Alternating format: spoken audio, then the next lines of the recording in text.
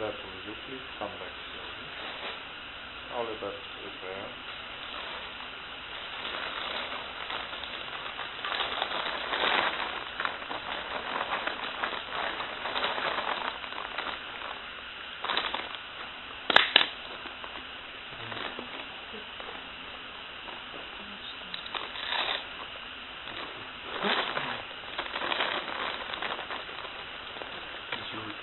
So we'll continue with our yogic analysis of the words and deeds teachings of Jesus as they are introduced in the Gospel of Matthew. Last time when we spoke, we entered already in the parable of the wedding, the banquet, in the chapter number 22.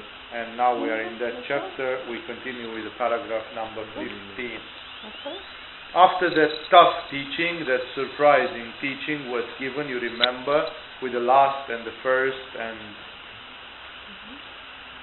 which ends with the words, "For many are invited, but few are chosen." Then it continues. Then the Pharisees went out and laid plans to trap him in his words. Basically, you can see that these people, they did not care if he was right or not. They simply wanted to trap him in words, in smart, intellectual dialogue. They sent their disciples to him along with the Herodians. They didn't go themselves, which obviously shows another perverse feature. "Teacher," they said, "we know that you are a man of integrity and that you teach the way of God in accordance with the truth." They simply try to pamper him, right? They start with flattery, because actually they don't think this. They are actually trying to nail him. They are trying to frame him. "You aren't swayed by men because you pay no attention to who they are. Tell us then, what is your opinion? Is it right to pay taxes to Caesar or not?" This is a very fork-tongued, a very tricky question, because basically they are asking Jesus to advise rebellion. Basically, this is a long story. Those of you who have seen the Jesus movie, you see there that problem explained more in detail, because the big issue of the Jews at that time was if they should obey to the Roman rulership of Judea or if they should rebel to it. And basically they are trying to get Jesus to see if Jesus would condone some military action, some forceful action. It's a way of testing him. It's a very delicate game, because it says, well, if you indeed want to be our Messiah, then be our military ruler as well. If indeed you want to be Messiah, then you have to be the Messiah that we dream that you should be. Because according to our expectations, Messiah should be like this and support us in this and this way. Basically, these people are trying to find financial independence from the Caesar, and they want to see if Jesus is on their part, is on their side or not. And if not, at least then they should frame him or whatever, telling him, okay, you say we should pay tax to Caesar, then you are just a traitor, you are just a rat, you are just selling out, you are just preaching the cause of the Romans, and the real Jews shall hate you. Or if he is preaching against paying the tax, then either they can sell him to the emperor and say, see, this is a man who preaches that people shall not pay tax to you. So they are ready to catch him one way or another, or at least to see if this man is kind of ready to play ball their way, like cooperating. They desperately try to find a way to catch him or to cooperate with him if they can twist him to it. So they flatter him, as you can see, and then they say, shall we pay tax or not? Obviously, this is a ridiculous question in the view of a man like Jesus, because Jesus has just been preaching a lot of times that you shall live like the birds of the sky, that you shall live like the lilies of the field, that you shall not gather treasure on earth, that you shall gather treasure in heaven, that you shall give your things to the poor and follow him, and things like this.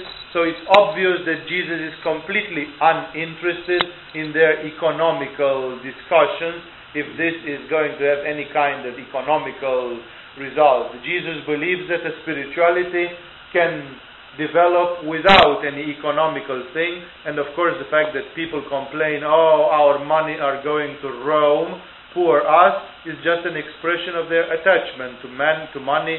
It's an expression of their egoism and the others. So surely Jesus cannot condone this after he gave the teachings which he gave. But moreover, he is also a bit of a clairvoyant, isn't he? And it says, but Jesus, knowing their evil intent, said, you hypocrites, why are you trying to trap me? He knows what the name of the game is. And then he says, he will nevertheless show them that there is a solution always. He says, show me the coin used for paying the tax. They brought to him a denarius, and he asked them, whose portrait is this, and whose inscription? Caesar's, they replied.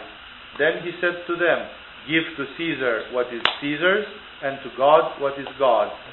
When they heard this, they were amazed. So they left him and went away. See, when a man like Jesus is having such a mental development that he is also in a perpetual meditation, it's impossible to catch him, because he will always see in the infinite possibilities, he will always see a possibility which they have not prescribed before. So the answer of Jesus is very common sense, because he says, this money by which you pay tax, by whom is it made? It is the denarius? Okay, it is made by Caesar, right? Because it has the face of Caesar on it. Well, then it's not yours, is it? It had been given to you just as a loan. It actually never belongs to you truly, because look, it's the face of Caesar on it. And therefore, it's like Jesus would say, well, if you would make your own money, then you could keep it, because it's not the face of Caesar. But since you sold out and you live by those people's money, then what do you expect? In this way, actually, Jesus gives an indirect solution, a quite intelligent solution about the fact that people could not resort to that. They could live a parallel world, exactly as Mahatma Gandhi told to the British. If millions of Hindu people ignore you simply, they don't pay tax, they don't talk to you, they don't cooperate, they don't come to work, they just have a parallel reality of their own. They just talk with each other, change money and agricultural products only with each other, and they simply leave you stranded in the thin air. Your government becomes a caricature, because you are sitting there and doing nothing, and the whole nation lives a parallel life to you. You are simply being ignored. In the same way, Jesus says, ignore the Romans and their money and live your own reality. But people, of course, are too much egoistic, too much materialistic to be able to think in that way. So actually, Jesus even gives them a solution. He says, if this is your ambition, if this is your level of being, if this is what you want to be, then why don't you do it in a smart way? Why don't you just skip the money system altogether and do something else? Jesus knows where this money system is leading, and if you look at the history of the world, you know that today this money system is used as one of the main instruments of manipulation and oppression of the people, of holding people under control through the money, because you don't have money, and the banking system and everything else is actually doing a lot of things there. I cannot deviate now in that direction. And that is why you can see Jesus in his clairvoyance. He basically even gives them a solution on their level, but they refuse to see it. Jesus basically normally tells them, why are you attached?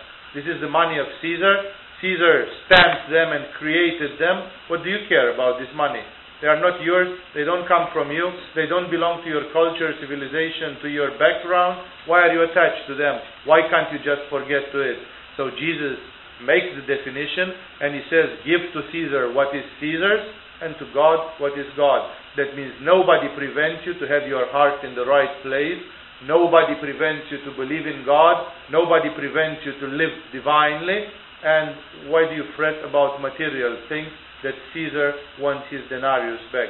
Give to Caesar what belongs to the Caesar, and don't mix up things, because they shouldn't be mixed up. In this way, the vision of Jesus is very pure in here concerning the money and all the rest. He is even sneaking a very brilliant solution in giving this answer.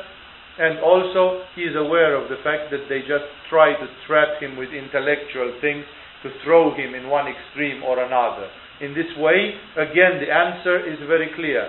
If this system belongs to Caesar, and you accept to live by this system, then the money belongs to Caesar. If you are smart enough, make your own system, and then Caesar will be left out. You simply are not going to participate in this kind of system of theirs. Some same day, the Sadducees, who say there is no resurrection, came to him with a question. Again, to test him, usually to trap him. Teacher, they said, Moses told us that if a man dies without having children, his brother must marry the widow and have children for him. Now, there were 7 brothers among us. The first one married and died, and since he had no children, he left his wife to his brother. The same thing happened to the second and the third brother, right on down to the 7th. Finally, the woman died. Of course, this example is absolutely hypothetical. You don't expect to happen like this, because this woman sounds like the Black Widow. She simply terminated 7 brothers in a row like this. But it's an example by which they try to catch him with a stupid thing. Finally, the woman died. Now, then, at the resurrection, whose wife will she be of the 7? Since all of them were married to her at some time or another. Basically, here the question is very realistic, and this is a question which should enlighten you on the nature of love, attachment, and relationships as well. That's one of the things which touches us directly in Tantra as well. Because people have this possessiveness. They believe that somebody belongs to them, and here these people say, if this wife belongs to this, not to mention that, of course, for these people, women were objects, they were just numbers. And as you know, the condition in those days when they were counting only the men and everything. And basically this woman, which is like a property which passes from one brother to the other, eventually to whom will she belong? It doesn't even cross their minds, first of all, that this woman might find that all 7 of them are assholes and she wants to belong to none of them and wants to be something else. She doesn't have a word to say. The thing is that they have got some booty. This woman is some kind of booty, and they have to share her in the end. To whom will she finally be? To the first, to the last, or what?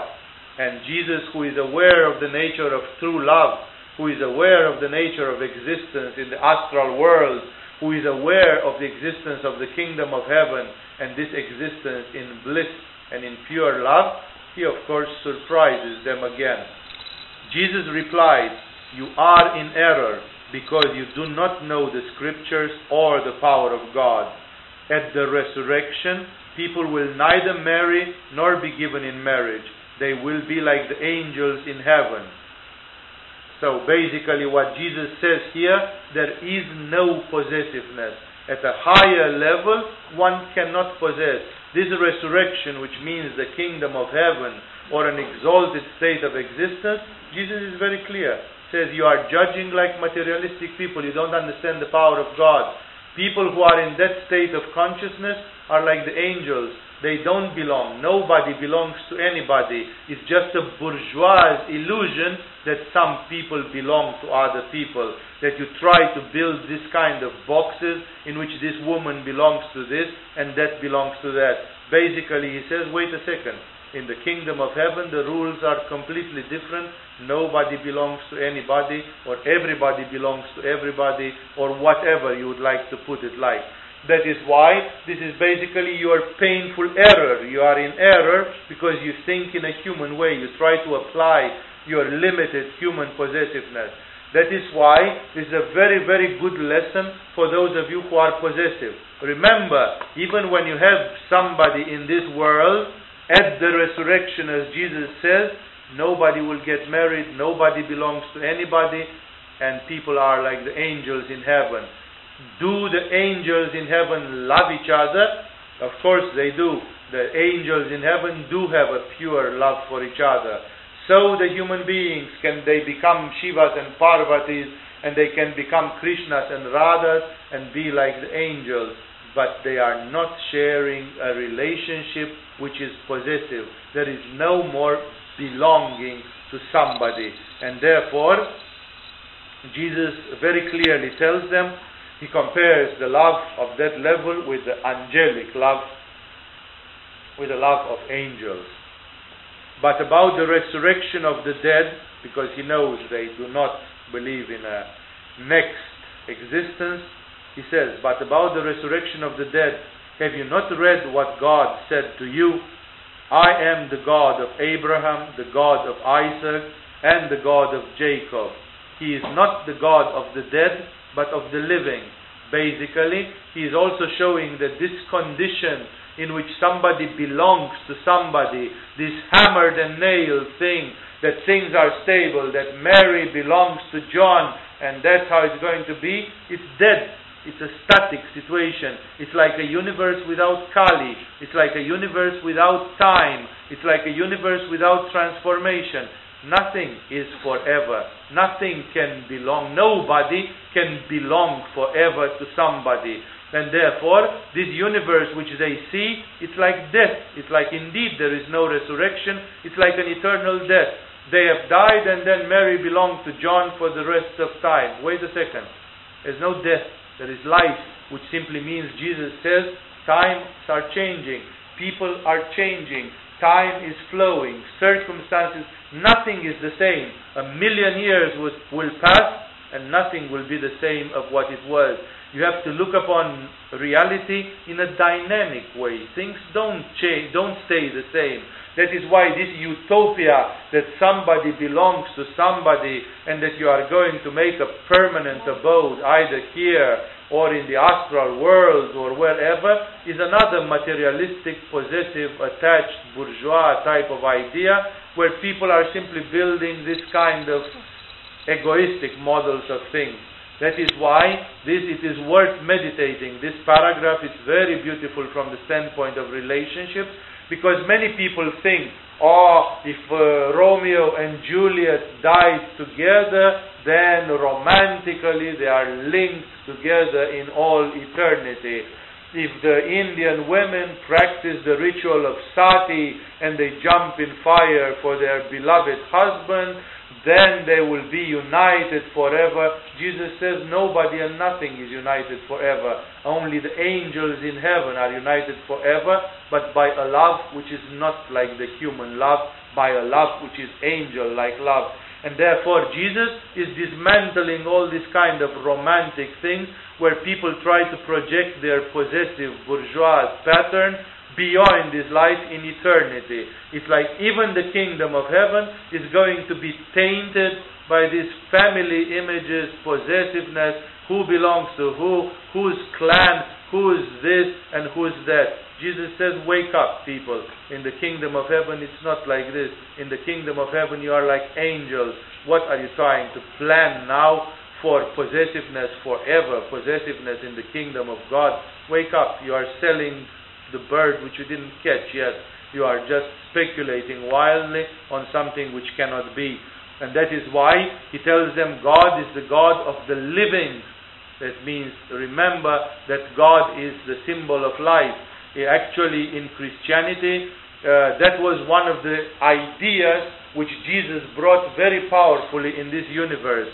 Jesus always symbolizes through all that he does, starting with the fact that he himself raised the dead from the grave, and finishing with the fact that in the end he himself resurrects, and ending with statements where he says, I am the life, the truth and the path, and where he declares himself as being the life of the universe, as God. Jesus defines the nature of God as life. And basically that is why they would say, if you were divine as God, you would be eternally alive as God. God knows no death. God is immortal. That is why spirituality is immortality. If you would be perfect like Jesus, you would never die, because Jesus cannot die. There is no death for one like Jesus. Even when he allowed himself put in the grave, The angel of God came and turned him back to life, and he is eternally alive, and he left with his body and all the other things. Therefore, for the Christians, death is considered like a sign of failure. It's kind of death is no God. It is the absence of God. Here we are having a slight philosophical difference from the tantric, yogic, Eastern opinion, where death is a manifestation of Kali, a necessity of being dead, to be reborn, to evolve, to change. Those of you who are in the 6th month of yoga, 7th month of yoga, you know what I'm talking about, because that's the theory about Kali. But the yogis say, well, not the yogis, the Christian mystics say things are that way because you are, alas, not perfect yet. Should you be like Jesus, then death would become unnecessary, because you would be above time, above Kali, you would have reached perfection. And therefore, this is a kind of ultimate test. It's like Jesus, God, whoever you want, they always mean life. It's like always with Jesus, always with God, you bring life, never death. Death is the result of the absence of God, because if you would be 100% shining of Godhead, then there wouldn't be death. For such a person, there is no death. And therefore, that means in spirit speaking, but still it manifests at levels which are incomprehensible. Like, you know that great masters of this mankind, they never really literally died. Some of them, they simply dematerialized, disappeared, or whatever happened. Like even the great Abhinavagupta in the 10th century, he entered in a cave with 50 disciples, and they all disappeared. Nobody knows if that cave was taking them to Shambhala on the other side of the earth, or they simply dematerialized and translated to some other existential level, or what's what. But fact is that you cannot go to Kashmir and find the bones of Abhinavagupta, because there are no bones of Abhinavagupta. He never left the body. So you can say for Abhinavagupta, there is no more death. This man is rainbow, is light. This man is God, and therefore the divinity has reached this intensity. And that is why Christians in Christian metaphysics, they keep looking upon death as some measure of absence of divinity. It's kind of death is a temporary postponement until you will become full life, the life of God. God is always the one which is life, and death is a measure of our imperfection, the fact that we still need death, the fact that we still live with death, that our life is accompanied by death. And that is why this sentence, this kind of point of view, that it is God is the God of not of the dead, but of the living. I told you that wild story with Saint, what was his name? Sylvester, one of the Roman saints, who they made a bet if somebody could kill a bull by a word. And the black magician did kill the bull, and then Sylvester just said the name of Jesus, whispered the name of Jesus into the ear of the dead bull, and the bull came back to life, and it was alive again. This is the complete thing, that you can take life, but who can give life? Only God can give life. It's easy to take life, but it is not at all easy to give life, to create life. And therefore, in this way, here the statement of Jesus is hinting at several things, but first of all wants to be a primary answer to this, that the Spirit of God is alive, the kingdom of heaven is alive, people change, and trying to apply all this bourgeois pattern to the infinite is absurd, because you cannot measure the infinite by some models which we use in a limited existence. When the crowds heard this, they were astonished at his teaching. Hearing that Jesus had silenced the Sadducees, the Pharisees got together. That's another theme again. One of them, an expert in the law, tested him with this question. Teacher, which is the greatest commandment in the law? Jesus replied, love the Lord your God with all your heart and with all your soul and with all your mind. This is the first and greatest commandment. Here, Jesus echoes the mystic Judaic tradition in a brilliant way, and this is the ultimate manifestation of aparigraha, or aspiration. You want a different definition of aparigraha? Here it is. love the Lord your God with all your heart and with all your soul and with all your mind. Saint Peter of Damascus made a brilliant analysis of this. I don't have it here with me to quote it for you. He made a brilliant analysis because he comments on this, and he says, when I heard this sentence, to love God with all your heart, with all your soul, with all your mind, or whatever says here, he said, I remained amazed, because he said, I understood what the heart is, I understood what the soul is, I understood what the mind is, that the mind thinks only of God and wishes nothing but God, that the soul is aspiring only after God, that your heart is raising against all obstacles and wishes only that. He makes a brilliant definition which is so exclusive, so total, which is kind of the perfect aspiration, like to see nothing, to hear something, nothing, to want nothing but the divine realization. Ultimately, this greatest commandment is the commandment of aparigraha. Have aspiration and give in your lives always the first place to God, and then your life is going to go the right way. This is the first and greatest commandment. And the second is like it, love your neighbor as yourself. All the law and the prophets hang on these two commandments. The second commandment is very much his own. It is very much a thing which does not come so much from the prophet. It comes from the Leviticus. I see here it's quoted from the book of the Leviticus, but Jesus gives to it existential power, because people would love God, but they will not love the neighbor. This is the famous symbol is made by some metaphysicians, the symbol of the cross. That the vertical dimension of the cross means that the human being loves God, and the horizontal dimension of the cross means that people love each other. So there is a horizontal love, which means love your neighbor as yourself, and the vertical line, which is love God. They are not complete without each other. Somebody who loves God tremendously but doesn't love the neighbors has not understood manifestation. That person is an escapist. For him, all the human beings are lies and cheats and fake and illusion and nothing. And that person just wants to reach Nirvikalpa Samadhi and to run out of this world. That's not Baba Samadhi. In Baba Samadhi, you understand that the manifestation is also God, and therefore the other human beings are also having the nature of God, and therefore you can love other human beings because they are God as much as you are, in a way, because they are made of Atman.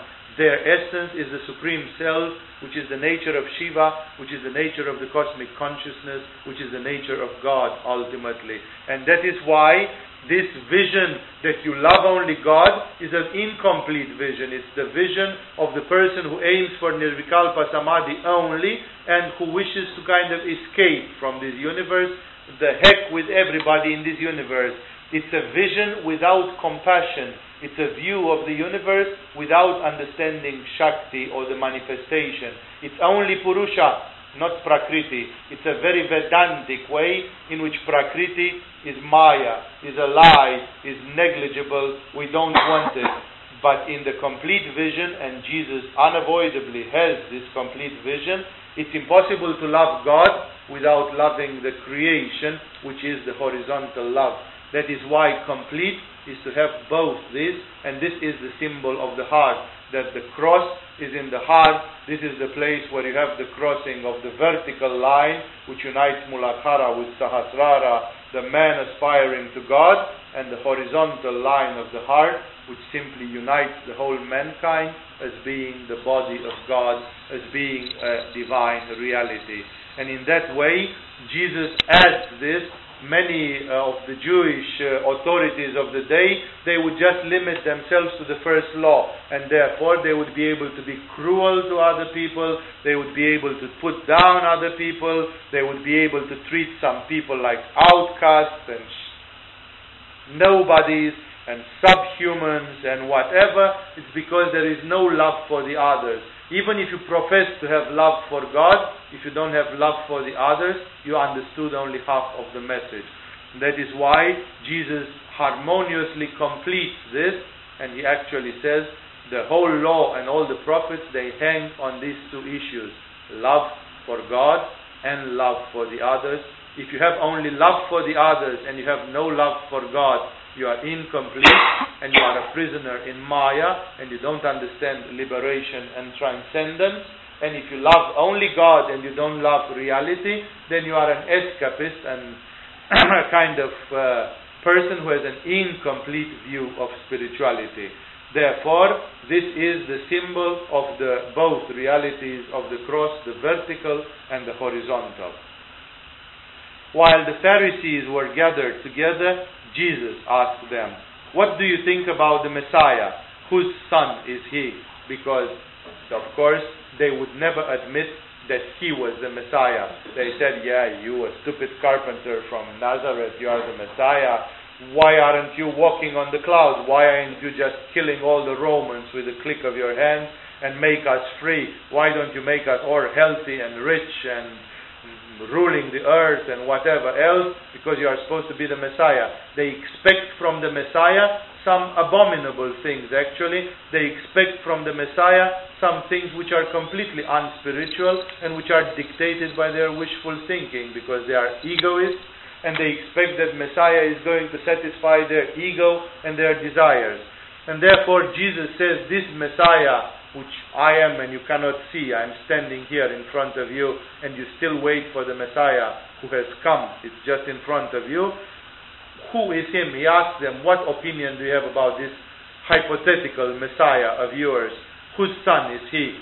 The son of David, they replied.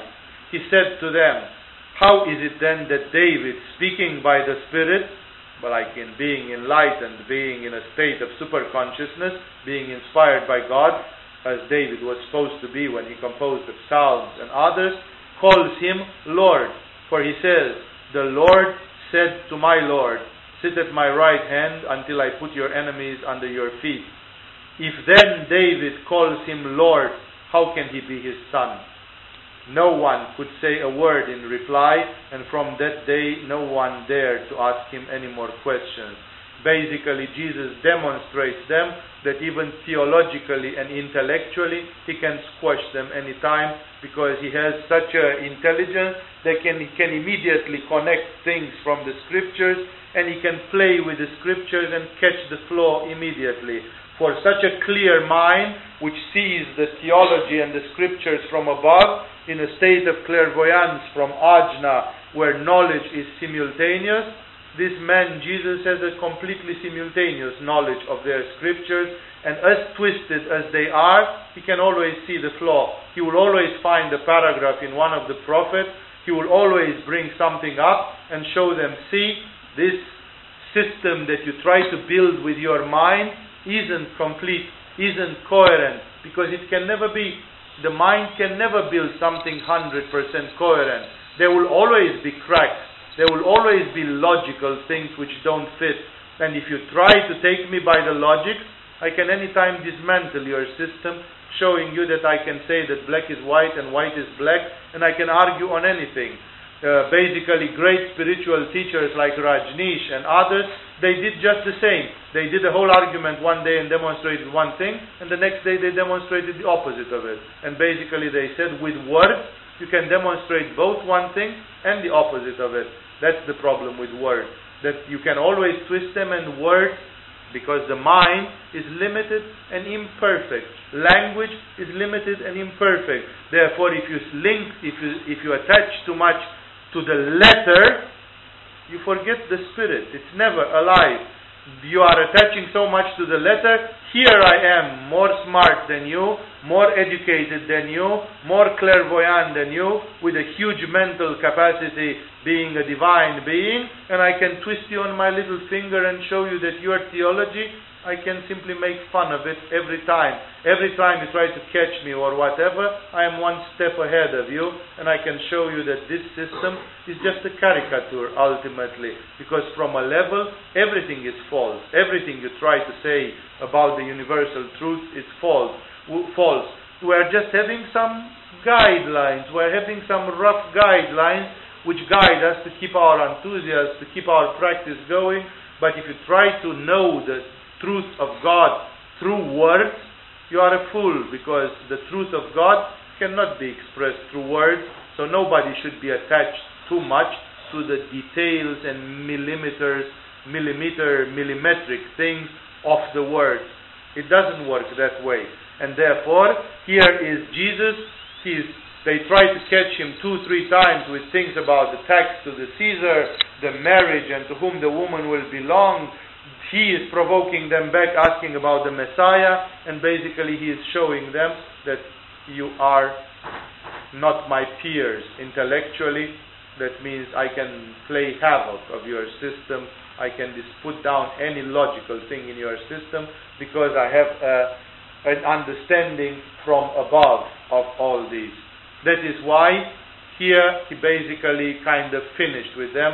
Remember, he is in Jerusalem. He is very close to kick the bucket. He is very close to be persecuted. And basically, day by day, he puts them in their own way. He uses even this tough policy in which, with the risk of provoking them, he shows them what they are. And now he comes with a long paragraph which is really, really tough, where he attacks frontally the famous 7 woes, where he simply blames them for their falsity and so on. And of course, this is the last drop which drives them berserk. Then Jesus said to the crowd and to his disciples, "The teachers of the law and the Pharisees sit in Moses' seat, so you must obey them and do everything they tell you. But do not do what they do, for they do not practice what they preach. They tie up heavy loads and put them on men's shoulders, but they themselves are not willing to lift a finger to move them. Everything they do is done for men to see. They make their phylacteries wide, and the tassels on their garments long. They love the place of honor at banquets and the most important seat in the synagogues. They love to be greeted in the marketplaces and to have men call them rabbi. But you are not to be called rabbi, for you have only one master, and you are all brothers. And do not call anyone on earth Father, for you have one Father, and he is in heaven." Here we could comment a lot, because you see here Jesus is preaching indeed a wonderful model of society, a free, wonderful model of the society, and there are a lot of collateral implications of this statement. He says, do not call anyone Father, because your Father is in heaven. That's exactly the discovery of Saint Francis of Assisi in his famous sermon, when he suddenly says to his father, he gets naked, he gives all his clothes to his father, and he says, "From today I am not your son anymore. There are no more fathers and no more sons. There are no more this and that. There is only love, there is only eternity, there is only forgiveness." And then he goes naked and starts a new life. Basically, Francis of Assisi comes to the same painful thing. He tells to his father, "From today I discovered who my real father is, and you are not my father anymore. You are my father biologically, but that doesn't mean much, because in spirit there is something else." And therefore, basically, this is a very tough thing. It would involve a society in which children should not call their father Father, but should use the name Father only for God, only for the divine, because it is like reserved for that. That would of course mean the end of a lot of attachments. That means no more family, no more of these things. Like from the early youth you are being taught, be free. Your family is just a casual thing, is just a circumstantial thing, but actually your real family is God. You are a member of humanity. Somebody happens to be your father and mother in this life, but actually your true source of existence is God, is the divine. Therefore, there are many beautiful things collateral like this, but let's see the essence of this message of woe, where, as you can see, Jesus advises people not to listen to the rabbis, to see them that they are hypocrites and so on, and basically to preach. He preaches another model of society. Nor are you to be called teacher, for you have one teacher, the Messiah. that of course is God and basically Himself. He says that the ultimate teaching nature is the divine nature. Human beings are just teachers with a warrant. They are teachers temporary. They carry a message, but ultimately the teaching comes from the universal Spirit, and that's indeed the teacher. The greatest among you will be your servant. He said that before and demonstrated it. And again he comes with this model. He is horrified by the fact that people have transformed religion and spirituality in a business of authority, of ego trip, position, the best seat in the synagogue, the best thing of this, the best of that. It's basically all for obtaining advantages, name, fame, and things like this. And he says, wait a second, if you do spirituality like this, then it becomes just an inflation of your ego, and it becomes perdition. For whoever exalts himself will be humble, and whoever humbles himself will be exalted.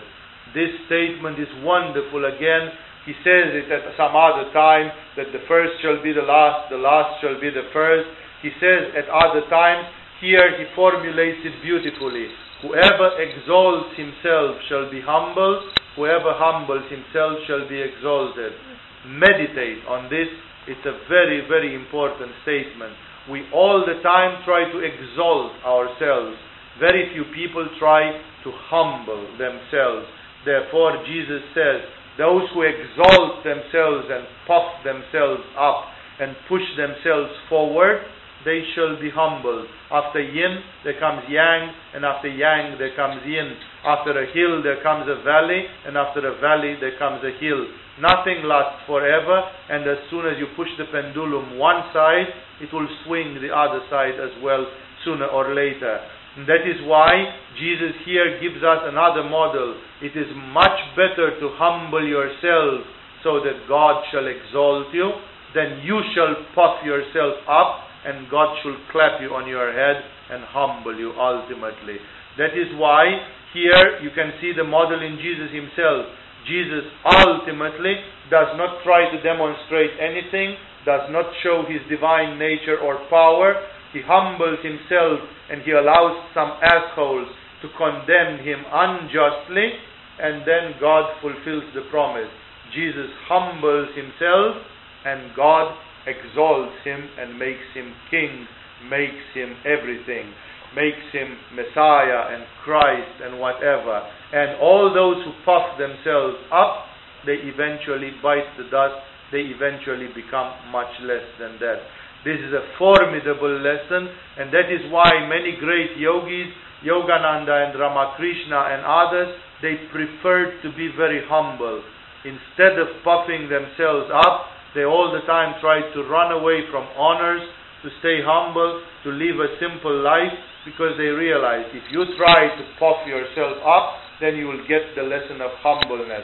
For example, there have been modern teachers who pushed themselves a little bit more, like Gurdjieff pushed himself a little bit more, Krishnamurti pushed himself a little bit more, Bhagwan Sri Rajneesh pushed himself a little bit more, and this kind of people, all of them, they ultimately had to endure some form of humbling. While, for example, Ramakrishna, who was like a humble Bengali peasant all his life, was exalted to a position as a luminary of Indian history until now. That is why Jesus says, eventually you do more for mankind, and it's much better for yourself if you humble yourself. Those people who, like the Pharisees and the rabbis, push themselves forward like, look, I am a teacher, listen to me. Basically, they reserve to themselves a lesson from God which will serve them some form of humiliation, some form of humbleness in the end. Never forget this lesson. Should any one of you become famous and start spreading things, find a way to be humble, because if you lose that lesson and you start flying high and showing off, you will bite the dust. Jesus says it very clearly. Whoever raises himself, whoever exalts himself, will be humbled. And therefore, it is a very much more wise way to humble yourself, awaiting for the divine consciousness to exalt you when your time comes. And now he starts with the 7 woes, frontal attack. Woe to you, teachers of the law and Pharisees, you hypocrites! You shut the kingdom of heaven in men's faces. You yourselves do not enter, nor will you let those enter who are trying to. This is because the Pharisees of that time, they closed down all the yoga, they closed down all the spiritual practice, they made a lot of limitations, there were a lot of rules, like even the elements of Kabbalah which existed at the time of Jesus. They are very secret, they are not for everybody. Women couldn't have them, men couldn't have them if they were not agreed. You had to be more than 40 years old. And then, of course, in that time, 40 years old was quite old, because the average of life was much shorter than today. And because of this, people at 40 years were already pretty old, and therefore they were kind of dead already. No enthusiasm, no ojas, no aspiration. They were just kind of mechanically learning Kabbalah, and basically their task was to keep it alive. But my goodness, nobody should dare to be original, change something, be creative. It's like taking safety, that thing will stay hammered and nailed away like this they were. And in this way, Jesus says, that's the shit, because you have been given the spiritual rules, and theoretically at least you could have reached enlightenment. But because you are such greedy assholes and such proud jerks, you don't reach the kingdom of heaven. And at the same time you make such a stiff system that you don't even allow the young seekers of truth, that at least they should reach it. At least if you screwed up, why do you prevent others? Why do you make this impossible system in which you preach this dead truth and so on? Jesus considers that very guilty, because he says the fact that you don't reach is your problem. If you are stupid and you don't reach. But if you prohibit to others to reach, then you are diabolic. This is a purely diabolic thing, that you don't allow other people to reach what they wish to reach. And therefore, Jesus throws this woe at them, that they are not allowing people. It's the same in religion today. All kind of Gnostic things in Christianity, all kind of practical things, and so on. Many of them are prohibited, and many of them are not there. And if you are a young seeker in modern Christianity, and you try to do yoga and meditation, and you speak about this or that, you might get in conflict with the church, who will say, no, you can't do that, you are a heretic, it's forbidden, you can't do this, and that sabotage you in all kinds of ways, which shows that the modern priests and the modern church very much have become exactly as the hypocrites of those times, exactly as the Pharisees and Sadducees and those of that time, teachers of the law and the others. Today's priesthood, today's church authorities are just falling in the same inevitable mistake of becoming fake, of pretending that they hold the spiritual truth, while that spiritual truth is not alive. It's according to those rules, nobody really reaches anything. They don't reach it, but they are envious. They don't allow others to reach either. This is the policy of the devil. The great mystics of Christianity, they said that that's why the devil all the time tries to ruin the human soul, because the devil has lost the paradise. The devil has been cast out of God's grace. The devil lives in hell and lives in agony, and the devil is therefore envious that you still have a chance to make it to paradise. And therefore the devil, out of pure envy, is simply trying to make that if he doesn't reach, then you shall not reach as well. It's basically a way, if I'm falling, let everybody fall with me in the fire of hell. And therefore this kind of envy, that if I don't make it, nobody should make it, this is pure devilish thing. This is purely the policy of Satan. And therefore Jesus is adamantly angry at these people who distort the spirituality, and who, because of a devil-like envy, they don't want to let others prosper spiritually. Remember, this is one of the ugliest things possible, and this is not even demonic. This is directly satanic and diabolic. Therefore, it's the first woe here. Woe to you, he keeps on, teachers of the law and Pharisees, You hypocrites, you travel over land and sea to win a single convert, and when he becomes one, you make him twice as much a son of hell as you are. He calls them no more and no less sons of hell, and he says, you go around to convert like Christians today are doing missionarism. For centuries they have sent missionaries all over the world to make people Christian, and when they made people Christian, what did they give them? They gave them rules and regulations by which they did not become divine, but by which other people became more stiff, more demonic, more this or that. So basically he said, you make efforts to convert people, but it's like you attract them to hell. You are missionaries of hell because you go and convert people and make them twice as much son of hell as you are. And with this he blames them, and he throws a terrible woe at them. As you can see, Jesus is not at all a diplomat. He knows the truth, and he simply rubs the truth in their face. He puts their nose in the muck big time, because he has no time to deal with small things. He simply is there to tell them God's truth. Woe to you, blind guides! You say, if anyone swears by the temple, it means nothing. But if anyone swears by the gold of the temple, he is bound by his oath. He simply attacks them by some of their statements, which are symbolic of a greater thing, that these people don't see the essence. They are all the time dabbling in minor things, in ridiculous things. So he comments on a statement, which is belonging to those days, that if one swears like this, it's okay. If one doesn't swear like this, it's okay.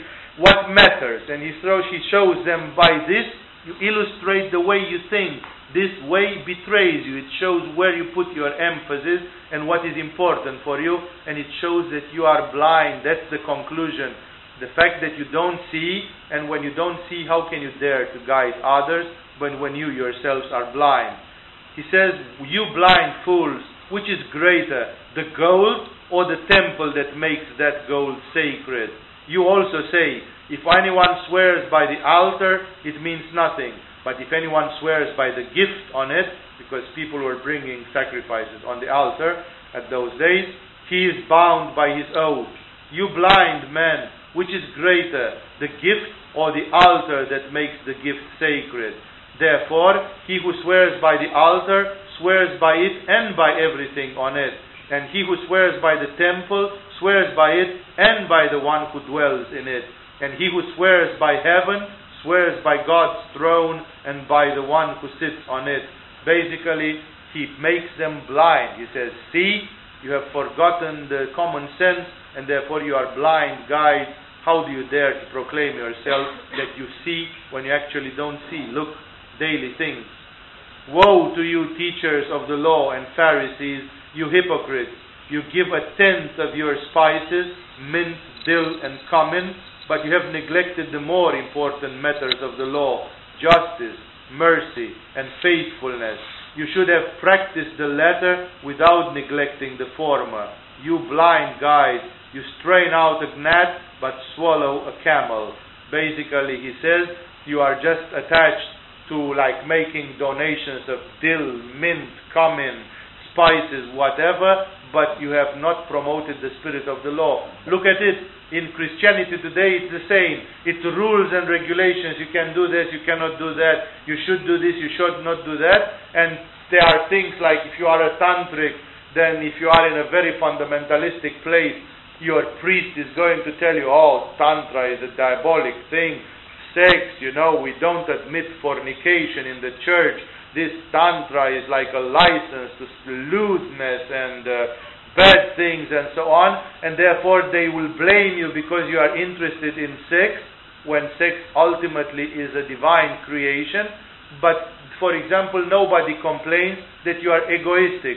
If you are an egoistic, proud asshole, if you are the Don Corleone of the mafia and you ooze with ego, but you pay your due and you respect the priest or whatever, then they say you are good.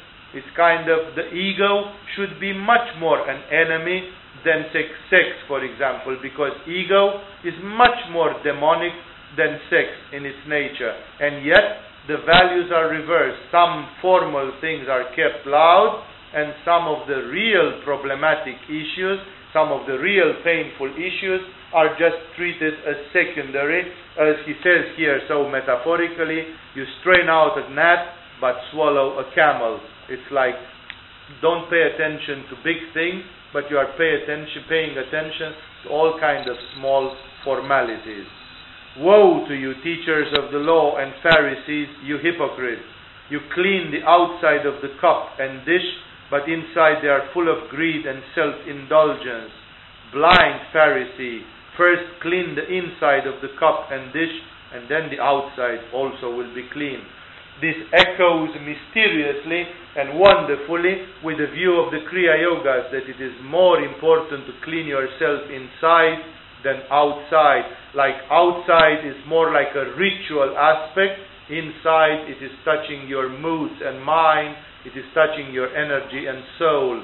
And therefore, Jesus says, and don't forget that Jesus was a great healer and he was mastering many methods of healing. The Gospel of Truth even describes that Jesus was using methods like Shanka Prakshalana and things like this. So basically, he was not all the time just snapping fingers. Sometimes he was trying to help people with methods which were simple and which used their goodwill and so on. We read often that Jesus healed and healed and healed, but some of the apocryphal Gospels, some of the Gnostic Gospels, they tell us that actually much of this healing he did by some kind of yogic, Ayurvedic, alternative methods of healing at which he was very good. And this man who is so proficient in healing, he says first clean the cup inside and then the outside will also be clean. This is exactly like in Kriya Yoga. It fits so very well, and also it is a woe to these people who don't see the essence. They wash their hands, but their soul is dirty. Jesus says, if you go as a priest, these people are priests or whatever they are, rabbis, teachers of the law. And he says, if you wash your hands and you go with a dirty soul in front of the altar, isn't that much worse than if you had your hands dirty, but you would be pure as driven snow? Isn't the internal one which matters? It is exactly what Ramakrishna said in a shocking way. Ramakrishna, the Sattvic, Hindu, fundamentalist and so on, says if one person eats clean food but is dirty in the heart, that clean food will become as poisonous as his heart. And if somebody has a clean heart and eats dirty food, that food will be purified through the gift of his heart and become sattvic. Basically, he gives the same prevalence. It's not the outside, it's the inside. Clean your soul, be sincere in your soul, and that makes the spiritual life. And Jesus reproaches to the Pharisees and teachers of the law that they are no longer sincere. He all the time calls them hypocrites. It's all hypocrisy, and I'm not going to put up with this hypocrisy. He is simply exposing it mercilessly. Woe to you, teachers of the law and Pharisees, you hypocrites! You are like whitewashed tombs, which look beautiful on the outside, but on the inside are full of dead men's bones and everything unclean. In the same way, on the outside you appear to people as righteous, but on the inside you are full of hypocrisy and wickedness. The implication is so very clear, it just adds to it. I don't need to comment that. Woe to you, teachers of the law and Pharisees, you hypocrites! You build tombs for the prophets and decorate the graves of the righteous. And you say, if we had lived in the days of our forefathers, we would not have taken part with them in shedding the blood of the prophets. This is because the Jews, unfortunately, had a very painful tradition of killing prophets. It is not Jesus who was killed first. Jesus is the utmost of those which was killed, the ultimate and the acme, he being even more than a prophet.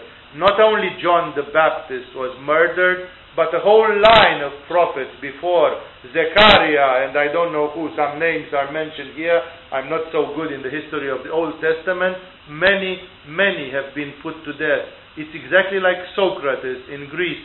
They were disturbing people. They told the truth and they showed people how hypocrites they are and how fake they are. And such people, either you have to do what they say, or if not, you have to kill them because they are a thorn in the eye, they are a pain in the neck. And unfortunately, the Jewish establishment being so manipuristic and being run by some people who are very without scruples, they chose the easy solution. Kill the stupid prophet because he is spoiling our peace. And therefore, unfortunately, there was a big history of killing prophets. This was not the beginning of it. It's like the story with the vineyard, when the master sent servants and the people keep beating them up and murdering them, what we read last time. And therefore, Jesus says, people of today say, we wouldn't have done such a thing. It's exactly like many Christian authorities today. They lament and they say, if we would have been there, we would have never crucified a man like Jesus. We would have recognized him who he was. That's a wishful thinking. If Jesus comes today, the authorities of the church are going to crucify him very quickly, probably even more quickly than the Jews did in their time, because it's the same shit all over again. Nobody wants to acknowledge the truth when they see it. The spiritual truth can sometimes be very disturbing, and people take it very personal like this. And in this way, Jesus says, people, they are hypocrites, and they say, they decor now, when they are dead, the prophets, you make them beautiful mausoleums and tombs, and you decorate them, and you say, what a pity that they killed Jesus, what a pity that they killed John the Baptist, what a pity that they killed Zechariah, or we wouldn't have done such a thing. And Jesus says, it's on the contrary, you are a bunch of hypocrites, and you are just about to do the same thing. It's same old, nothing new under the sun. So, he says, by saying that, you testify against yourselves that you are the descendants of those who murdered the prophets. Fill up then the measure of the sin of your forefathers. He simply warns them, be careful, you say we are the descendants of those who killed the prophets. You are about to do the same thing. Fill up the measure of that, which simply means you are not far from doing the same thing. You snakes, you brood of vipers, he becomes pretty graphic here. How will you escape being condemned to hell? Therefore, I am sending you prophets and wise men and teachers. Some of them, here he talks like God. He suddenly says, I am sending you prophets and wise men. He suddenly is in the complete trip. Now he is God already, and he speaks with the voice of God. Some of them you will kill and crucify. Others you will flog in your synagogues and pursue them from town to town. And so upon you will come all the righteous blood that has been shed on earth, from the blood of the righteous Abel to the blood of Zechariah, son of Berechiah, whom you murdered between the temple and the altar. I tell you the truth, all this will come upon this generation. Basically, Jesus is frightening them no more and no less that the shit will hit the fan in a generation time, which more or less it did, because after the events happened that Jesus was crucified, that's supposed to have happened in the year 33 or 34 AD, and then already in the year 60 or 70, I don't remember completely, in the time of one of the Roman emperors, the temple was demolished, Jerusalem was sacked, and the Israeli nation was basically scattered in the four winds. And basically Jesus tells them, because you are denying constantly the divine reality, you have to learn the Kali way.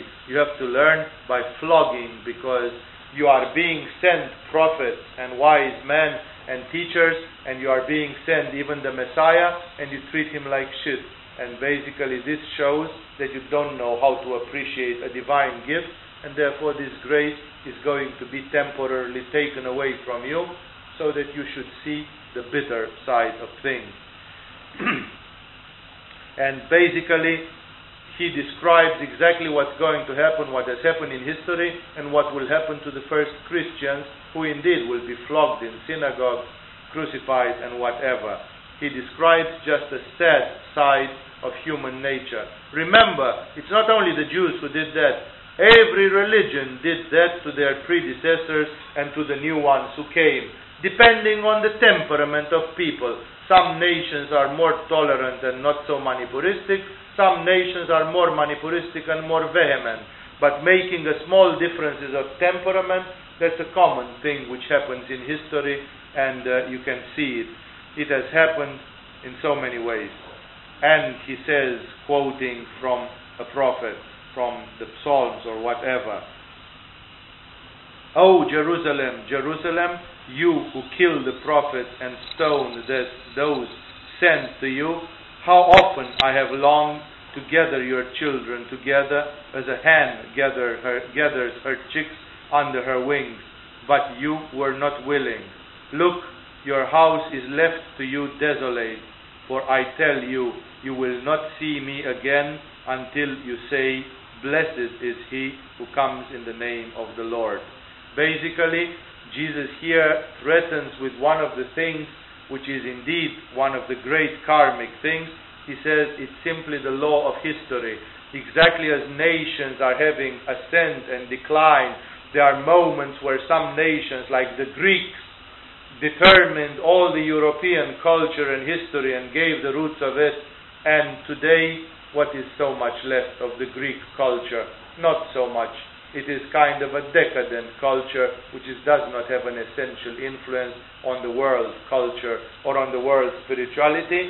Exactly in the same way where cultures come up and down, like the Roman Empire believed itself to be the harbinger of civilization and of culture and of codes of law and schooling and aqueducts and God knows what they thought, and everybody else were just barbarians, and the Romans were the civilized ones. And what are the Romans today? Italy is just a small country which has its own problems and its limitations, and it is far from being a factor in influencing the culture or the history of the world. It's not one of the major players in the world's spirituality, power, culture, or everything today. And therefore there is ascent and decline. And Jesus here predicts indeed a sad decline to some spirituality in the Jewish environment, telling them, if you kill the prophet, then you are going to see the way it is without them. It is what I keep saying when I lament what is happening today in places like India, where Indian families kill the female babies. They kill the female fetuses. I don't know how such a spiritual nation that India used to be can do such a horrendous thing, that generations of families abort female fetuses programmatically, deliberately. How they don't realize that that constitutes an offense to the Shakti nature, and basically that it cannot go forever unpunished. That a country which does that, the Chinese do more or less the same thing, but for different reasons, that a country which does that reserves to itself a horrifying future, that the laws of karma will hit them sooner or later in terrible ways. And that is why this woe which Jesus says is a sad warning, in which Jesus says, you don't see it coming, do you? You don't see that it's impossible to kill Zechariah and to kill John the Baptist, and eventually they killed even him, but okay, let's say Jesus said, I forgive them all. But it's impossible in the eye of God to kill prophets like this and in the end to get away with it and to be just like this. There is a lesson to it. It means like you demonstrate a real demonic, egoistic spirit where you refuse any form of guidance, where you refuse any form of humbleness, and you are full of an arrogance which is of a Luciferian nature. And therefore, then you have to learn the pain, then you have to learn the lesson, the hard lesson.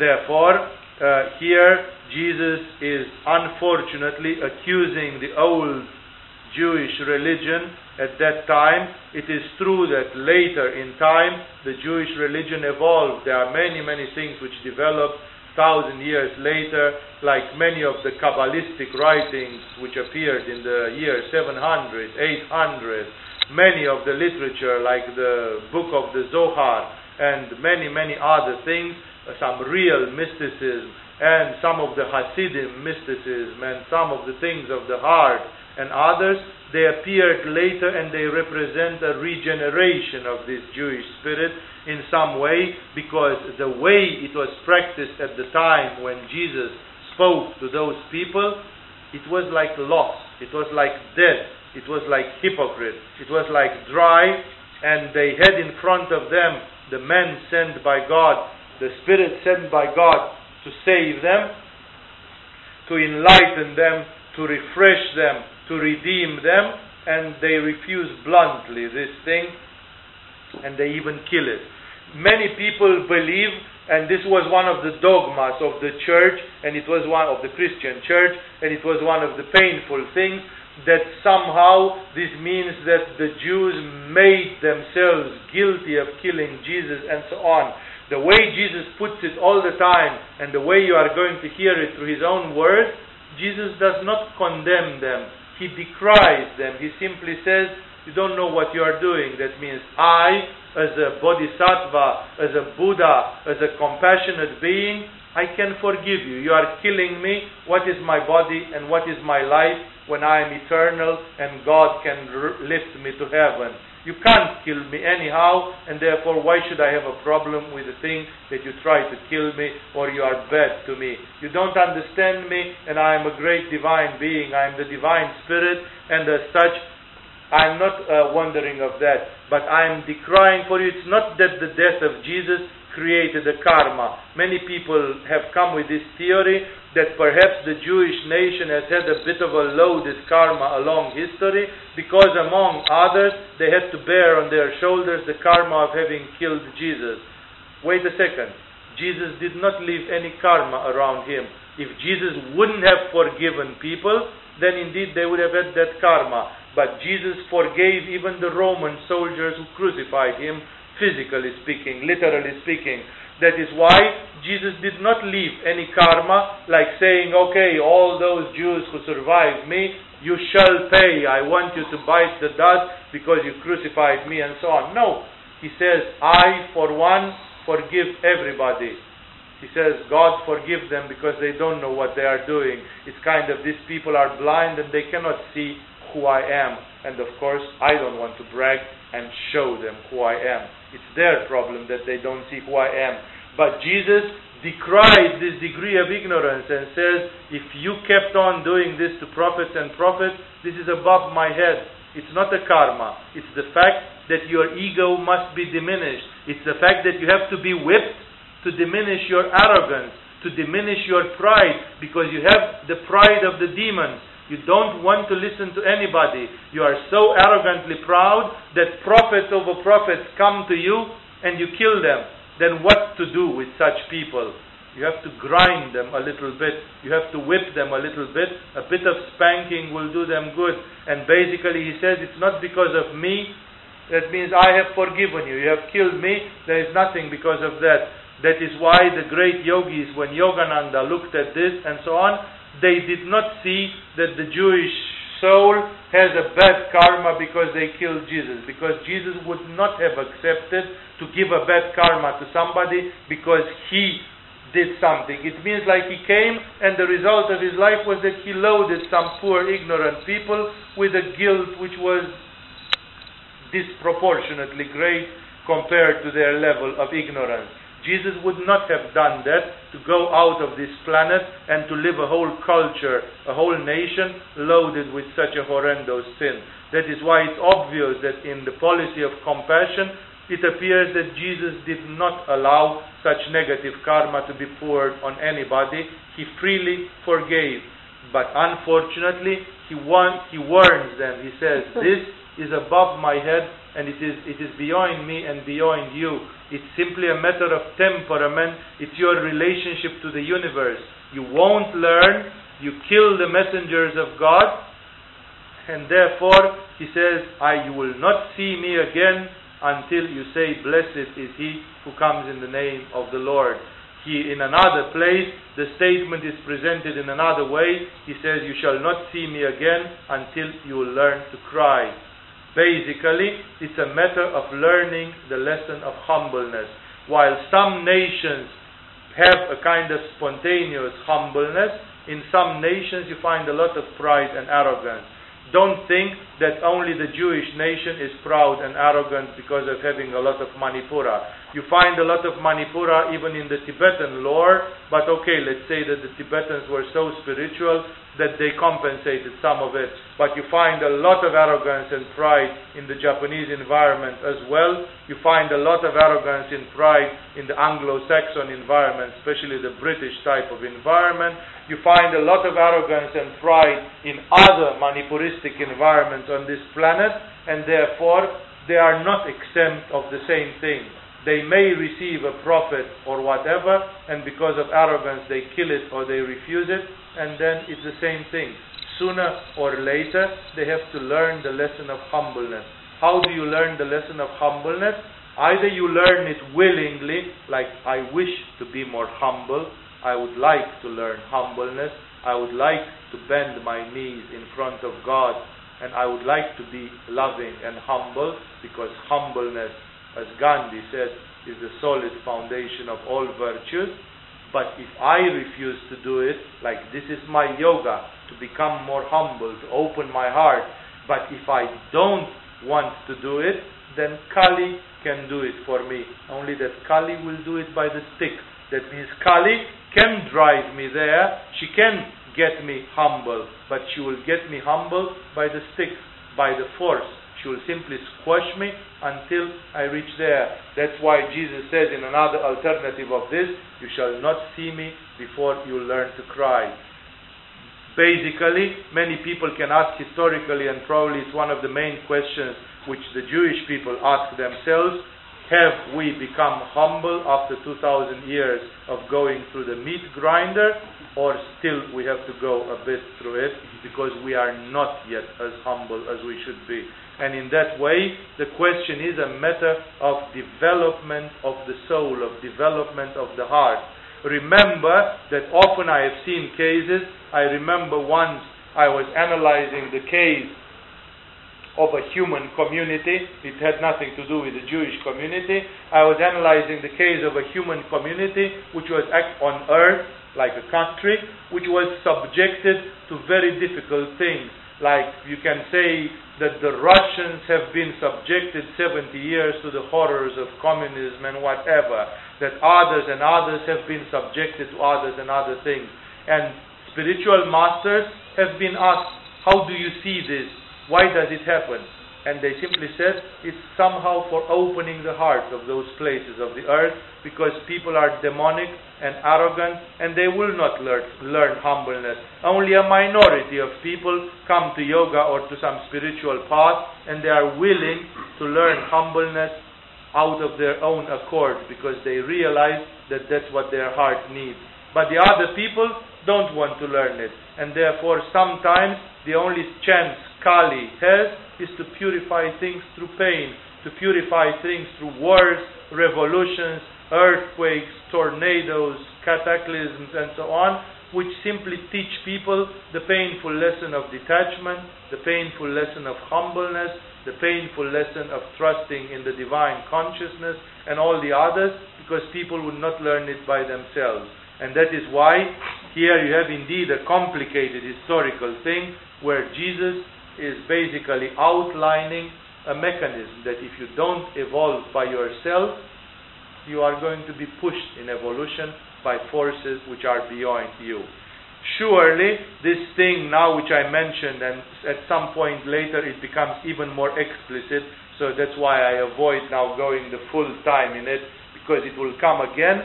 This issue which addresses this very politically incorrect critical thing with the Jewish nation and things, if there is a karma for Jesus or not, and I say there isn't a karma for Jesus, because Jesus did not allow to live a karma for that thing which has happened in history. He acted by the laws of compassion and forgiveness, but nevertheless they illustrate something which is general, because now people are attached to the fact, those of you who in this life are born in Israel or are born as Jews, you are attached to the idea, but don't forget, some of you in your previous life you have been born in Tibet. Then you simply didn't have any connection with this nation or its current problems. The problems of a nation are like a shell which mix and don't mix with the problems of the individual. The individual is beyond the nation. Those of you who are today born as Israelites, maybe in your previous lives you have been French, and in your next life you are going to be Brazilians or whatever. It doesn't matter in that way. It's a temporary thing, which means if at some time I'm having a certain arousing of my chakras, a certain temperament, a certain karma, and if I fit there, somehow the laws of karma, they send me in this life to be there. And then I become a member of this community, exactly as I can be today born as a son of Romania, but at the same time I can as well feel as belonging to Tibet or whatever. So in that way, this is what I'm trying to say. We don't belong to this. Never take it personally, because very often people tend to take it personally. And especially when it comes to such delicate political issues, people tend to take it double personally. Remember, your destiny as a person is not because of your parents, not because of your city, not because of your country, because it would be unfair that somebody should pay karma for their mother, or unless you ask for it. If you are a bodhisattva and take it over yourself, that's something else, but that's one in a million. We're not talking about that. We're talking about average case.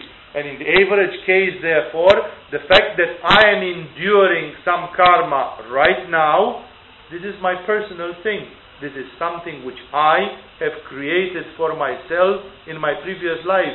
Sometimes there are coincidences, like for example an airplane crashes and there are 200 people in that airplane.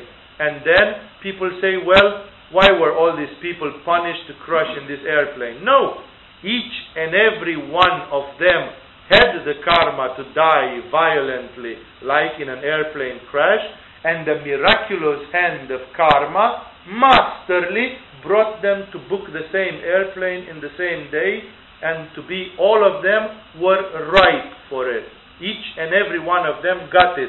Not even 199 of them had it, and then the 200 of them was the innocent victim who happened to be there by accident. There is no accident when you crash with a plane. It is meant to happen. There are situations, some few rare situations, when things happen and people escaped miraculously. A plane crashed, 199 people died, and the 200 was found among the debris without a scratch. It's a bloody miracle, you know. How can it happen? I remember in 1977, we had a tragic earthquake in Bucharest where thousands of people died under crumbling buildings and so on. And there were absolutely incredible things. One guy in the middle of the earthquake, he was taking a bath in a bathtub. So he was in the water washing himself. The earthquake started, and this guy simply slid with the bathtub on the debris. The building crumbled under him, and he slid on it like with a sledge on a slope. And he found himself in the middle of the boulevard, naked in the bathtub, while everybody in his building was dead and crushed. The guy simply found himself naked, but alive, unscratched, unharmed, in the middle of the street. That's why when you have to get away with it, you get away with it whatever the odds, because the angels can take you on the wings and you will escape. And that is why, exactly as in an airplane, the miracle of karma has gathered everybody in that airplane who is ripe for kicking the bucket that day. Exactly in the same way, people are born in France or in Israel or in this or in that, according to some laws of karma which require that you don't belong to any nation. One life Tibetan, one life Brazilian, one life this and that. But right now, you are here in this situation for a purpose, for learning a certain lesson, for consuming a certain karma, for being the right person in the right place, participating to some circumstances where you are supposed to participate. And that is why, remember that these bigger aggregates, like we have the destiny of a town or whatever, they are not to be taken personally, because many people identify with their community and they take it personally. I want to give you another example where you can see the mixture of this. In Romania, there is an example of a small town which used actually to be the residential town of the kings in the south of Romania. It was the royal court. And this town which was pretty important in Wallachia, in the south of Romania. This was basically the capital, the main city. And of course, since it was the main city in 1300 and something, by now it should have been a megapolis. It should have been the bigger thing. But something has happened in history. That something is that one of the great religious authorities, I don't remember if this guy is credited with being a saint or whatever, he at some time got pissed off. People did a lot of injustice, a lot of demonic things, a lot of ugly things, and this guy who was a very fiery temperament, he went in, he was a bishop or whatever, he took on his garment, his ritual things, he served the Mass, and in the middle of the Mass, when the power of God was upon him, he went into the doorway of the church and he cursed the city. He cursed the city, that city should never grow up more than it was, that it should be stranded at what it was. And believe it or not, in 700 years, that city never grew. It still has 13,000 people, inhabitants or whatever, and it has remained a small dot on the map of Romania. A lot of other cities developed, became industrial, the capital moved, everything moved, culture moved, religion moved. That city remained a speck on the map because some bishop cursed it in 1300s or whatever. Therefore, it's funny, if you are born in that city and things don't work, it's kind of, you say, well, it's kind of hard to, but there is a karma which makes that you are born in that city and you share it. It's not that you are paying for the karma of the town. The town has its own karma as an egregor, as a collective soul, and you are an independent part of that. For example, if you start practicing yoga and you start activating your Ajna chakra and you start seeing the karma and the karmic patterns and you start becoming lucid, independent, powerful, suddenly you can say, the heck with Târgoviște or whatever it's called. I am moving out from here. I don't want to be a part of this community. I don't want to share this kind of thing. That means as long as I was ignorant, I was just like a worm swarming in this environment. It was my karma to live here and unconsciously and unwillingly to be part of this curse or whatever it is. But now that I am independent, I can as well move to Paris and live my life in a totally different way and forget about this little city and its problems altogether. Or, if I am powerful enough to lift that curse or to bring a blessing on the city or whatever, surely I can do that, but that is much more difficult to contemplate. And therefore, this is what I say. Don't take it personally. These things have to be judged in a personal, impersonal way. I am a person who has a certain karma, a certain destiny, and the different human communities, the different human things, they also have a karma of their own, according to the geographical area, to the predominant chakras, to the history, to the predominant type of resonance, and so on. Here we have encountered a very interesting teaching of Jesus concerning this and a few fundamental issues. We'll stop here because it's already midnight and my voice is going down simply because of all these lectures. Next week we'll continue. I don't know if 2 lectures or 1. It's true we missed a lot of lectures of Jesus, and I will try at least to finish the Gospel of Matthew in this season. The Gospel of Matthew, according to this edition here, just so that I calculate at the same time with you, has 27 paragraphs, and it ends at page 57 here, which now we are about to enter into the paragraph number 25.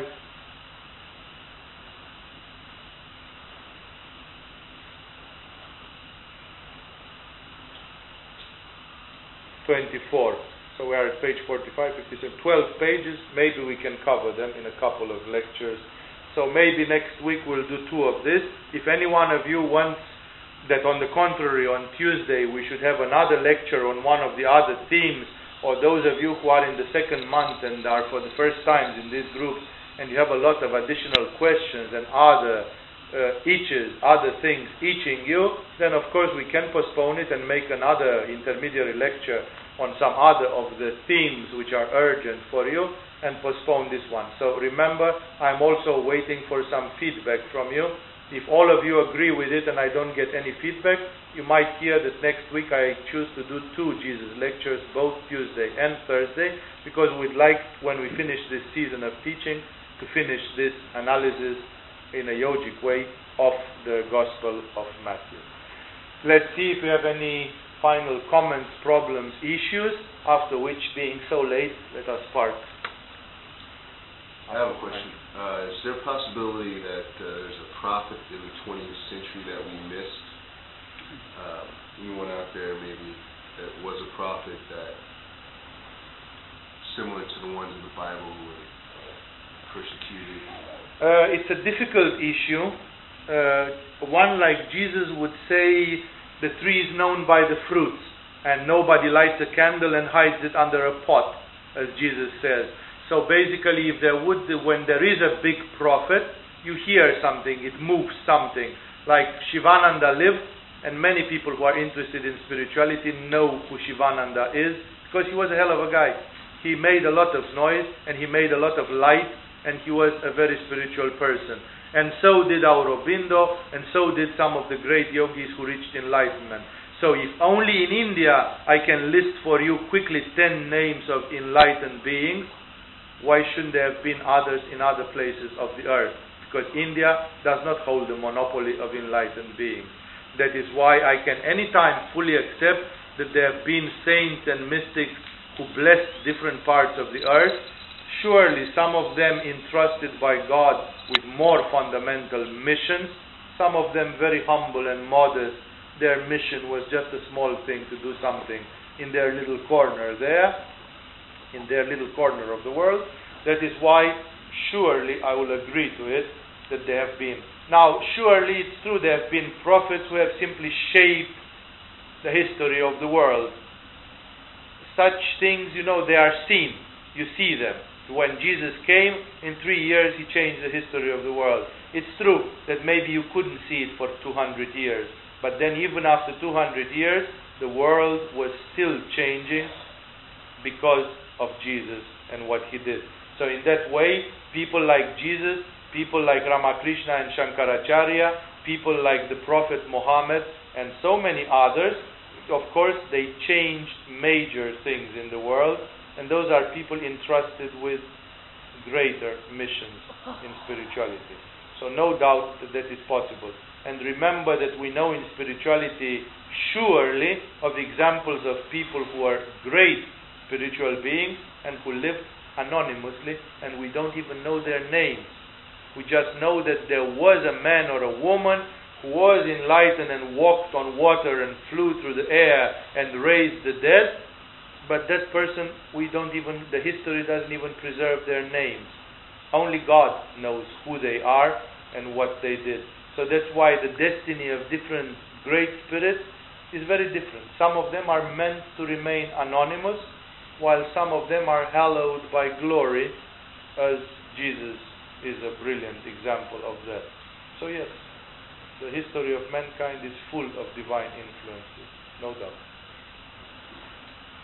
If it weren't so, the history of this planet would be much more sad than it is.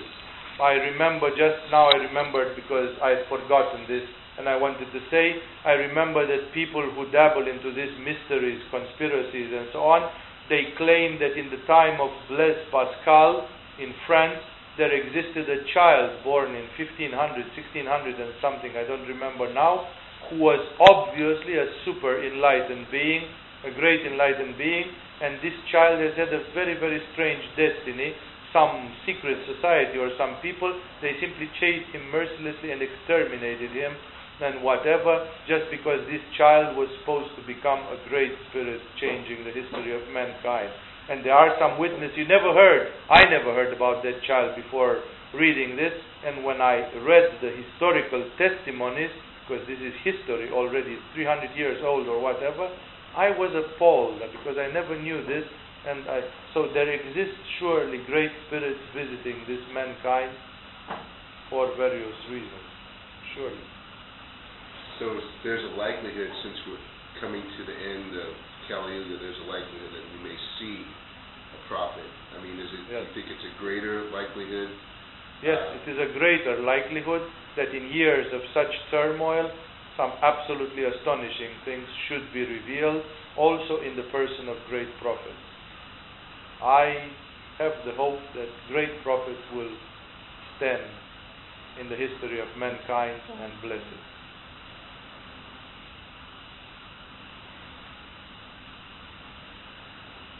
There's still some interest to hear the lecture about the holographic nature of the universe, the sausage one from Rishikesh. Okay?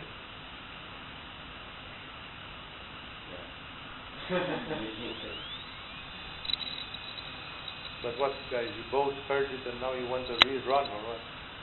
Yeah, even though we did the meditation before, I think I didn't really get it. No one even knows. So.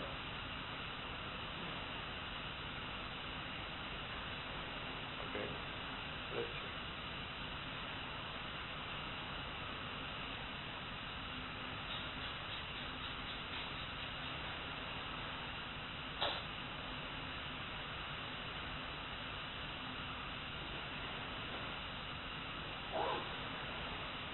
Let's stop here. So I will let you know in time until the weekend